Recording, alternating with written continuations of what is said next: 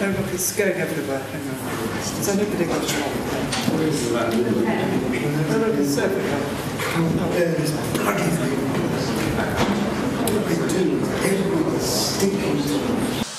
Something to bring up, folks, because it's been a challenging few days for the new king. But trumping them all was the Daily Mail, publishing 82 pages under the headline, Our hearts are broken. And here in Australia, the Daily Mail homepage was awash with dozens and dozens of stories honouring Her Majesty, some of which were, frankly, ridiculous. Astonishing moment, a cloud resembling Queen Elizabeth floats over English town just hours after she died. You bastards!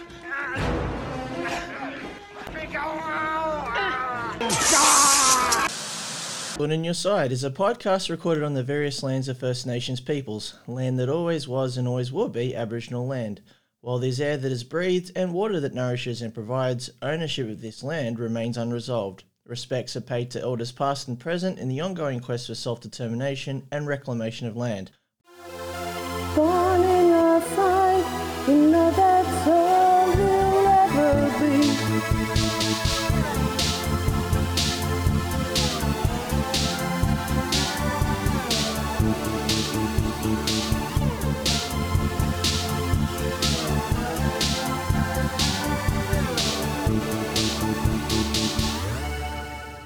Hello everyone, this is M, this is Thorn in Your Side.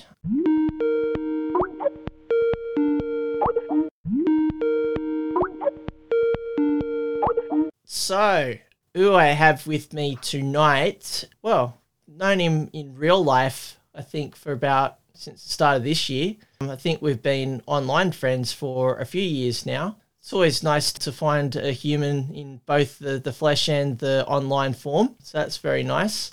This dude, his name's Tim. How's it going, Tim? Yeah, well, thanks, Em. Doing well, as we were saying earlier. Quite busy at the moment. Everything that's going on in the world and all, but keeping as well as I can.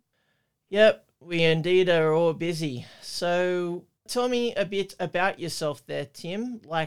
We met over Facebooks through Lefty Circles, and you've expressed interest to pop up my podcast. So I think it's a no-brainer. We'll probably end up going a bit on the political end, if anything. So what's your background there? What's your story? Okay, well, to try and be fairly brief, I suppose, I grew up Northern Rivers of New South Wales from a reasonably comfortable working class type family, but reasonably sort of academic. My dad was a university lecturer. Mum was an English teacher for a long time. I was fairly academic, interested in my study, and I also enjoyed my sport, but then took a university path of science and then research. Became a research scientist in molecular biology and plant biology specifically, and got a job, had some kids and did various things. I suppose became politically radicalised fairly late. I'm early 40s now. It's really mid-30s where I was feeling, well, for one thing, I felt like I didn't have a lens through which I could understand what was going on in the world, and I was very incredibly sort of frustrated and just kind of couldn't possibly understand why. I guess with a scientific background, I'm quite interested, was reading, things that were going on with the, climate organisations and climate reports and things, and just feeling as though as a society in many ways, there were very clear steps that could be taken that might improve things that seemed really vital, and yet there was just never it seemed to be the political will to do it, and just couldn't understand why things weren't happening in the way that they perhaps should or could.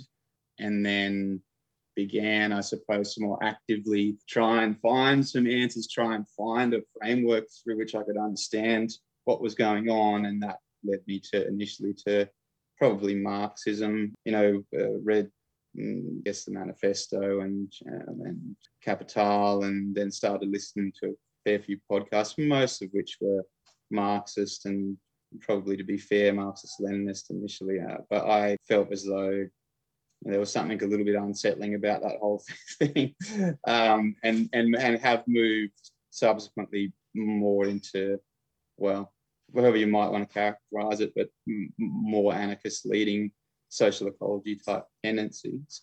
The other thing is that I guess I walk the line of, I work in a white collar area, and yeah, so there's been a lot of tension around my trying to, well, acknowledging the tension between my everyday work life and then, what's going on in the world, and trying to think about how I might be able to make some contribution and, play some small part in moving things in the direction that I think they hopefully might be able to go and need to go. It's an ongoing, I guess, an ongoing source of tension for me. I suppose none of us know how to solve all the world's problems, but yeah, I often reflect on whether I should just, if it's so serious, perhaps just, I don't know, go and be a full-time militant or something. But, I guess it's not simple, is it? How you try and address these questions. We also have to survive. I've got a family I love, and yeah, it's not easy stuff. That's one of the big issues that we might touch upon tonight, actually. I know you were mentioning before, early on there, talking about your life story there, is that that you started off a particular theoretical bent, and I think over time that's developed. I'm going to hazard to suggest that perhaps your understanding of the theoretical stuff has adjusted according to trying to base it back upon your own reality and your own challenges. But I kind of get a sense that we've got a bit of similarity there with the sporting background, and then kind of falling back from the sports to get educated and then move on professionally from there, while at the same time trying to work out where the politics do fit in with that, I would hazard to presume. Yeah, I think that's a pretty fair assessment. Probably makes sense. Just to touching on the sporting stuff, I find that I found being involved at exercise, being involved in some form of community organisation and around sport to be quite beneficial for mental health and for feeling a little bit less alienated as well. I grew up playing club tennis, my hometown, and it was quite a nice, it really was that. Things have actually changed quite a lot, I guess, under neoliberalism, as everything everything becomes monetized, and the idea of, giving your time to a community club and doing things out of love is, what are you doing? You sucker, you should be making money out of that. But yeah, and that I do recall that as being something that I felt a real sense of connection when I was younger, and then just being out and running around and moving around, I find beneficial for my mental health, but certainly that sense of community and a sense of doing something where you're not constantly just driven by the dollar. It's like, okay, it's superficial, of course. A bunch of people playing tennis, you're not going to address all of these existential crises, but you do feel that connection. And I think it does, for me, help to address some of the, sort of the alienation. So I'm drawn to it for that reason as well. Yeah. I remember having a bit of a session with you one time. I know you got a forehand and a backhand, so you can't not put that to good use if you've got that handy. Thank you. Nice. I believe, Tim, this might be your first stab at being in a podcast episode. Would that be correct in saying? Yeah, absolutely. It is. Yeah, there you go. So we'll be forever joined because of this. Okay. Well, it's been documented. Let's have a chat about the politics of things, Tim, because that's why I kind of invited you. So you talked about a bit of a political advancement there, and you started off with a bit of Marxism, and then you went into a bit of Marxist-Leninism, and then you've branched out into other theories, but you kind of countenanced it back to what you experience from day to day. Do you think that's what kind of informed that theoretical shift? Do you think that's what's going on, or you just found some good books later on down the track? How do you think that, to steal Megan's parlance? I'm Megan. Welcome to Archetypes, my podcast about the labels and tropes that try to hold women back. To steal Megan's parlance, evolution has taken place. It's a hard question to answer, isn't it? I guess there's certain things that have resonated with me, other things not so much. And of course, that has to be based on my material conditions, shall we say, but my experiences. So yeah, it has to be part of it. And I guess I don't like to sort of make hugely broad-based kind of dismissive criticisms. Certainly, as we know, all of us that are in kind of lefty circles on social media, there's a whole heap of rubbish that happens in those circles. I mean, I didn't get into left politics to try and prove that I was the smartest political intellectual in the room, or get into endless arguments and gotchas over how much theory I've read. But I would hope, like most people, you're drawn there because you see profound problems and you don't really know how the status quo could possibly address those problems, and so then you go out, looking for solutions. And I suppose it may be circumstantial, the people that I've encountered, but I feel like there's been a massive disconnect between, people that travel more in the Marxist-Leninist type circles online, at least, and anything that is actually going to be useful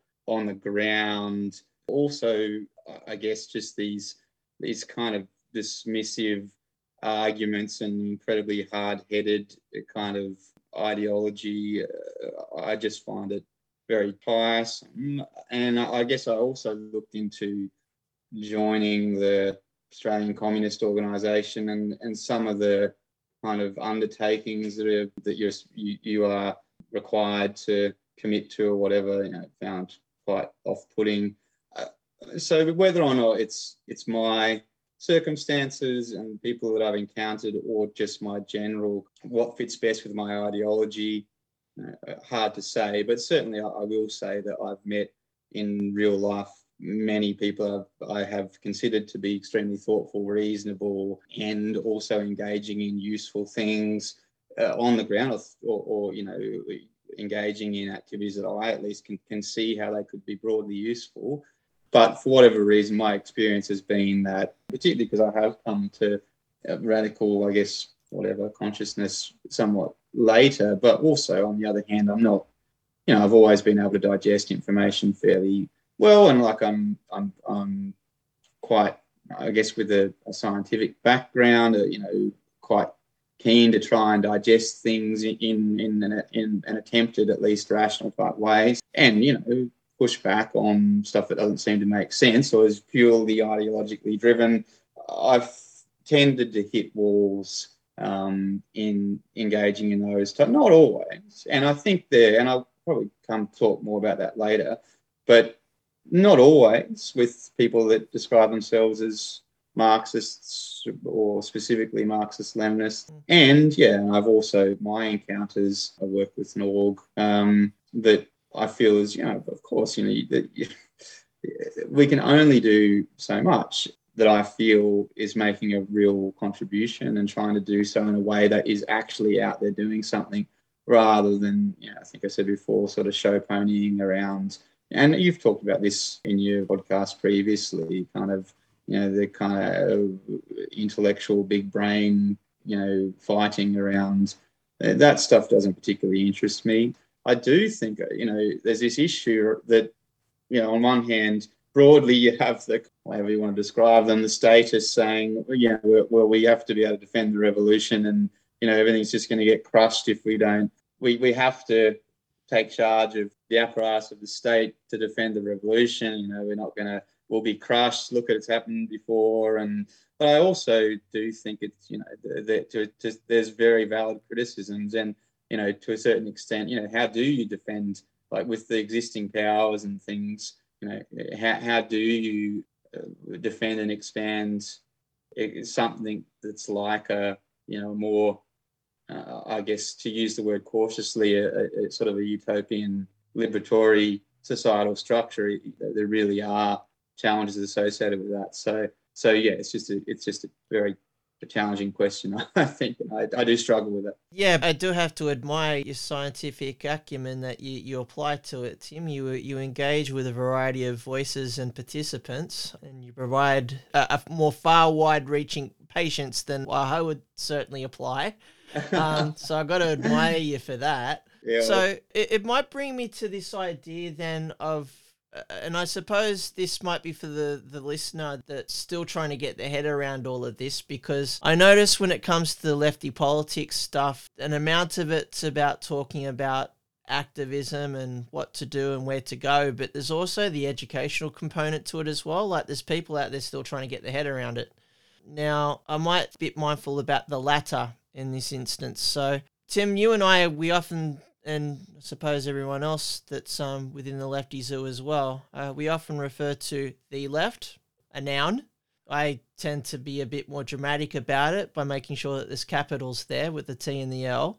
So, you know, like, I mean, there's no exact Collins dictionary term of what the left is. I think there's certain boundaries to it that are always up for contention. But I suppose you and I, we have enough of a wavelength, I think, where we have enough similarities on our ideas of what the left is, I think. So let's have a bit of a chat about the commonalities of what we think it is. So what do you feel comprises the left? Because, I mean, for me, I could immediately latch onto what the right thinks about the left. When they talk about the left, they'll bundle in Meghan Markle and company, Meghan, Duchess of Sussex and company, into Real what we do as the hero. left. Yeah. So how long is a piece of string to that end? But at the same time, it's about working out who exactly is reporting on this or who's doing the observations. So Sky News, I think they would cast their net very wide and very general when they talk about what the left is. But what do you reckon, Tim? Are you prepared to perhaps at least drill it down to something a bit more narrower? Yeah, well, I mean, sure. I'd be happy to give it a shot to describe what I would think perhaps the normie, if you like, the as you say, non-person that's really gone down the rabbit hole and travelling in highly specific lefty circles and having all of the perhaps definitely more high-resolution disputes over, you know, whose particular splinter of all of these different, at times subtle and at other times not so subtle differences. I mean, growing up, I guess, for me, the left, you know, you're talking about certainly the Greens are part of the left, and then there are radical groups within that you would consider more fringe. Certainly there's formal organisations around, you know, Socialist Alliance and these things that you occasionally hear of within Marxist circles and the Australian Communist Party. You might, oh my God, what are these crazy radicals? And then perhaps the left may encompass at least some Labor kind of schools of thought, although that's probably the kind of dividing line mainstream-wise, and then you've obviously got the right extending to the other side of that, and that's framing it in an Australian context. Yeah, I don't see myself as sitting in any of those camps, and I suspect neither do you. But I guess, yeah, anarchism, at least for me, growing up and in my kind of more mainstream engagement with politics, like I remember first, I guess, like I knew what Marxism was. I might not have known what it was, but I'd heard of Marx, and I'd heard of Lenin, and I'd heard of communism, and I'd seen, you know, like the Socialist Alliance flyers, and broadly knew that the Australian Communist Party existed. What this anarchism thing was, was very, very foreign to me. So if I was talking about capital T, capital L left, you know, I think I would largely exclude, at least in my in the historical era that I grown up in today, from that. And I think that's probably broadly reflective of the average, perhaps somewhat politically interested person in Australia who might be looking at how to divvy up politics from mainstream through to what's considered more fringe.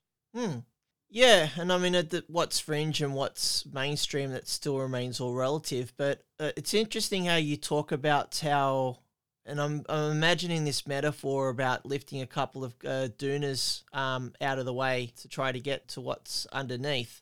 So, like, there's the different array of political organisations out there, obviously, with varying levels of political tendency and progressiveness and radicalisation.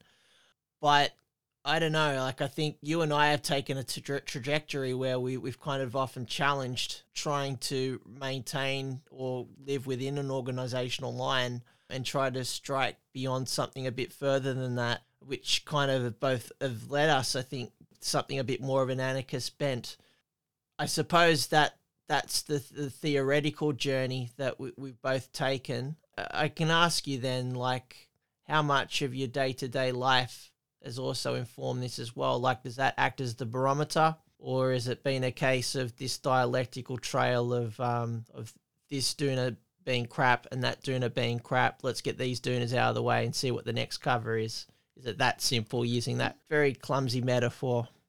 Yeah, I think it's very hard to I guess verbalize the precise but trajectory, or all of the experiences. And just keeping in mind, this has been quite a fast journey for me too, because it was like, and I must say that I'm not directly answering your question, but I will try to do that in a moment. I did initially find, like, it was like when I read about Marxism, and then even read State and Revolution, and was like, oh fuck, like, okay, there's a structural analysis here that I feel like I've put on some glasses and I can actually kind of understand things in a way that I never could before. And so that I found incredibly helpful, and honestly, like, very satisfying, because I was, up until that point, really profound. Like, what the hell is going on in the world? Why? How is it? Why is this? And so to have some framework that seemed to make a little bit of sense, I found incredibly satisfying. And so then the progression became, because I mean, I've always been someone that's been, I guess, academic. Like, I enjoy reading and I enjoy listening to podcasts. So I kind of digested a lot of stuff, quite fast, because I was like, oh wow, maybe there's some answers here. And I can't. Well, I got to say the work rate has been immense, Tim. Well, I don't know about, but it's just that. So, like, yeah, I'll listen to, like, lefty podcasts of all sorts of different flavors on an almost daily basis, particularly like commuting or whatever. And so, and I don't have the solutions. I don't suppose, well, except for the MLs, of course, who know exactly how everything has to be done. I doubt that I just don't think I'll ever be in that situation where I feel that I do. But that's part of the issue, right? Like, so what's most attractive to me, and what I feel is the most reasonable, on balance strategy, is something along these. And anarchism too is such a broad net, and there's certainly plenty of people that would describe their ideologies as, being anarchists who are, I mean, even without touching on, obviously, ANCAPs, but I mean, even with people that aren't ANCAPs and broadly consider themselves to be anarchists, there's a whole lot of unprincipled nonsense that I don't think is at all useful that goes on within that, I guess, hugely broad ideology. But all these characters, like, obviously, Bakunin, an incredibly problematic person there, but and Bookchin too has his issues. But I do find probably the social ecology framework to be fairly compelling, and the kind of where I head and what I identify in terms of a strategy that I think is most helpful, a path to walk in trying to achieve something like a better societal structure. I'm drawn to that. And yeah, I mean, I think that has come from my thinking through, in quite an obsessive way about these issues and the various arguments put forth by, many people that you might broadly consider to be part of the radical left. And again, we maybe need to define that, but I guess people that think that, capitalism is not a viable strategy at least. And, matching that up with work with culture in a Western context, in the context of where I have lived and grown up. And I'm very quick to say that too. And whenever I'm having these discussions, like, I really, like, as we know, like, I'm in the global north, I'm a white guy, I'm very financially comfortable by global. I'm not going to tell anybody going through principled struggle elsewhere in the world, that they're doing it wrong. For me and for in the context that I exist, yeah, that's what I'm most drawn to. So yeah, I suppose that does take into consideration what's going on in my life. Well, tell me a bit more about the social ecology stuff there, Tim, and particularly how it might provide commentary on the contradictions that people face when engaged with capitalist relations. So therefore, working in the job where it's as boring as fuck, or you mightn't be getting as paid as much as you need to cover the rent, or your boss is a complete arsehole, or all of the above, and how one connects with the political realities of things and how it all kind of relates to each other. It sounds like there is that ecological flowing of things where, I'll leave you to maybe unpack that a little bit. What do you think? Yeah, well, I mean, my path to more radical politics has certainly been driven by what's going on, like ecological collapse, right? And that's been a massive part of it. And I see that as a hugely important part of any strategy that's going to be effective in providing a better future for the most amount of human beings possible. And Bookchin, I guess his classic text is a text called The Ecology of Freedom. And that too I found hugely informative because he deals with incredible intellectual rigor, in my view. Anyhow, other people, Bookchin's an incredibly divisive character, as you're probably aware, but it goes through an analysis of hierarchical interactions and how they've informed societal structures, and then also, how we engage with the planet over from sort of prehistory onwards. And Graeber also travels along these lines as well, and kind of took up the mantle in some regards, I think. Whether or not I'm not sure, I've not heard him speak specifically on Bookchin, but I mean, Bookchin's critique of, and he criticised everyone, part of which made him so divisive, but he was critical of, obviously, Marxist-Leninist. He was a Marxist-Leninist for an extensive period as a younger man, and I guess very interesting to see his ideology shift. So in terms of his critiques of that structure of organisation, I found them compelling, but also he is big on saying, and I mean, to a certain extent, principled Marxists, and look, I do have a lot of time for certain principled Marxist-Leninists or Maoists or people in that milieu, I guess, so long as they are very principled. And maybe this critique can be thrown at anarchists as well, too. Like, there's a lot of talk about base and superstructure, and, it's not all about class in Marxist sense and all that stuff. And so it's not like, forms of Marxism or Marxist-Leninism or Maoism or whatever can't deal with that stuff, but I just find the way that Bookchin says, no, it's hierarchy. It's not, we have to address hierarchical forms of domination, and to just sort of, even just to have this kind of, this Marxist conception of class, but I just feel as though the way that Bookchin addresses that is the most satisfying to me anyhow. Well, I mean, of course, classes in the Marxist sense is a huge component of hierarchy, but it's not the only form of hierarchy that needs to be challenged. And indeed, the position, and this is shared amongst anarchists, is that, I guess any form of, unjustified embedded hierarchy, absolutely needs to be challenged. And that includes, how we're interacting and the framing of like, yes, humans are the disease and we need to get rid of humans and to save the environment. So he pushed back on a lot of this stuff. So he's not traveling in that school of thought, but he was saying that we have to treat ecology and the ecosystem like what it is, like an interrelated web of extremely complicated interactions that are mutually reliant, and our societal structures need to take that into account and to centre that if we're going to have any kind of sustainable future.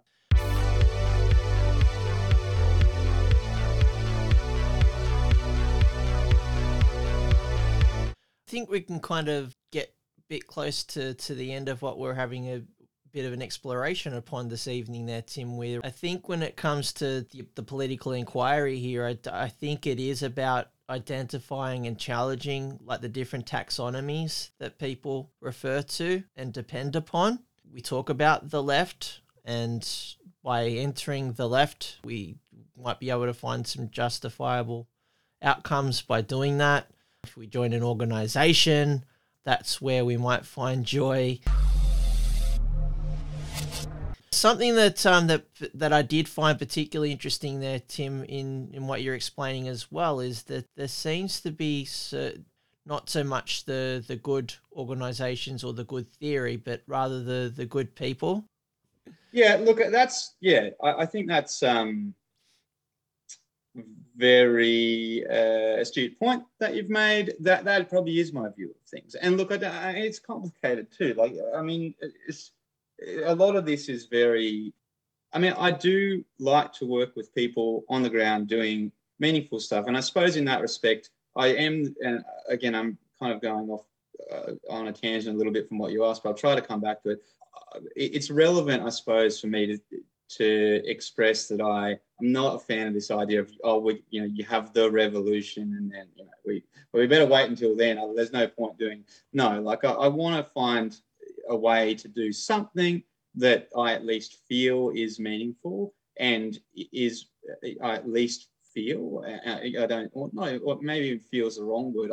I have some reason to hope or believe could be useful in moving things slightly, providing some little bit of, assistance in moving things in the direction I would hope they would go.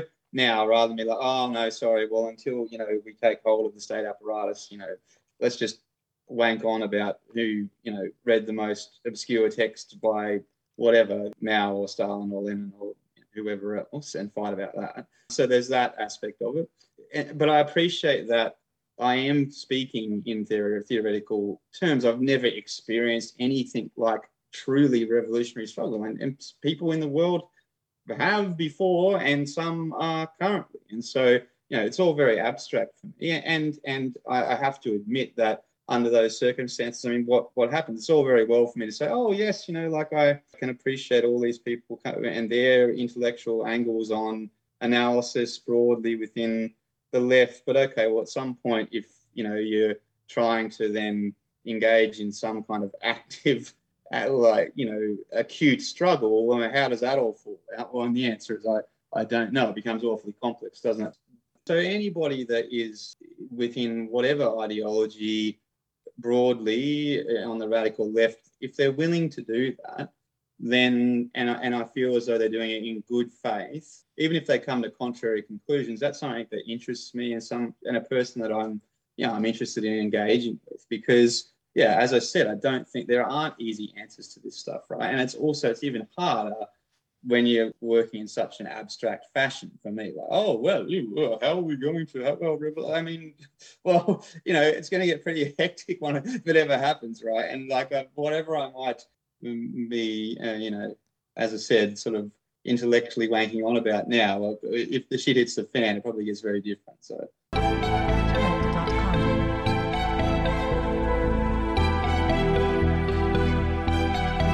Okay, Tim, we're on the home stretch, so I feel like we've had a pretty interesting discussion talking about the architecture of lefty things and what's useful, and hopefully it might be useful for anyone else that's happened to listen to this as well.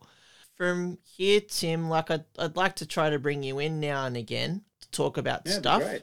What's the type of stuff that you want to cover? I know what immediately comes into my head is the idiosyncrasies that Rafael Nadal has when he's on the tennis court.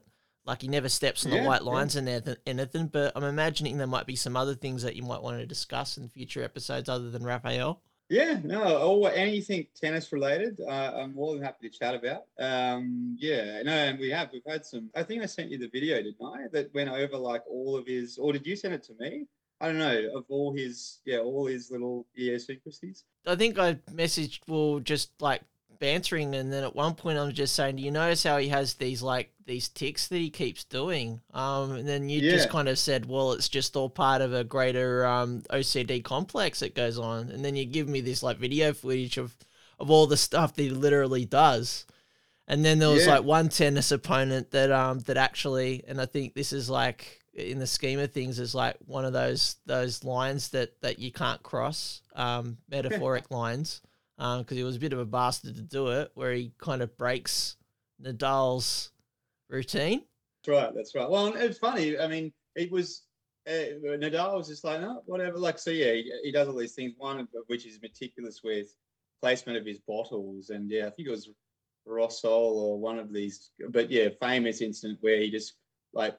Nadal did his meticulous bottle placement, and his opponent just walked up and kicked the bottle. So, but interestingly, I think Nadal just put him back where they go and just went on and just beat him comfortably. So, like, it didn't psychologically destroy him. He was able to cope. Yeah. There you go. Well, that's why he's one of the greats as well, as Serena. Yeah. Okay. Well, what comes to mind then, Tim, other than the tennis?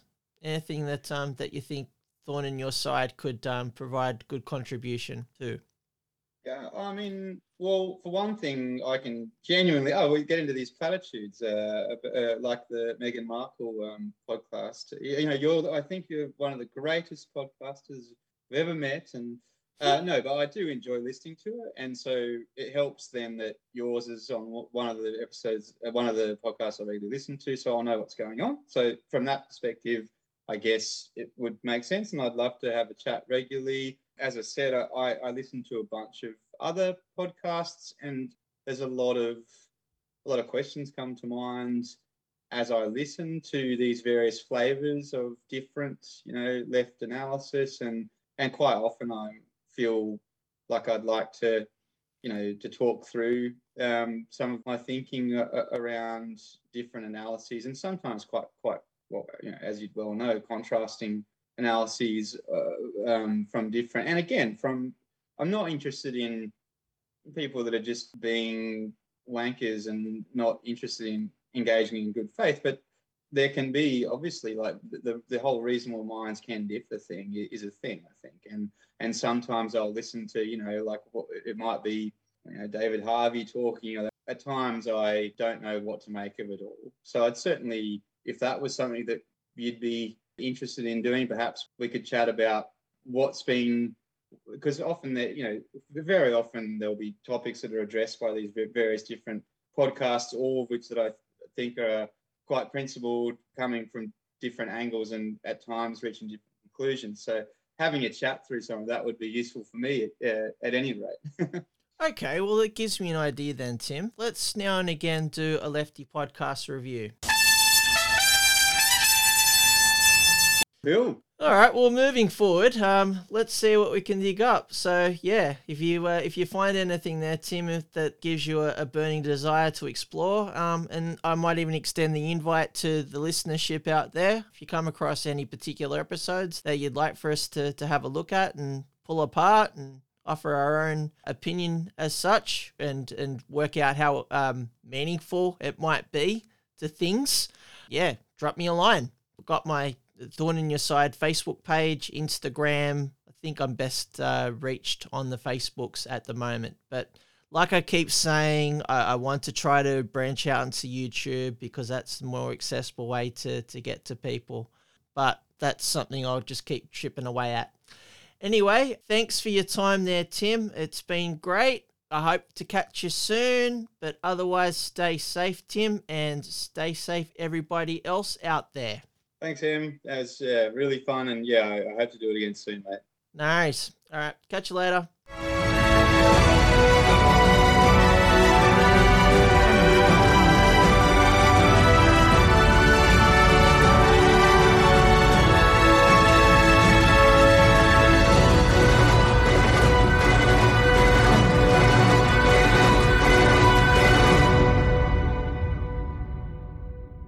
The podcast is a co-production between Archwell Audio, Gimlet, and Spotify. Megan, the Duchess of Sussex is our executive producer.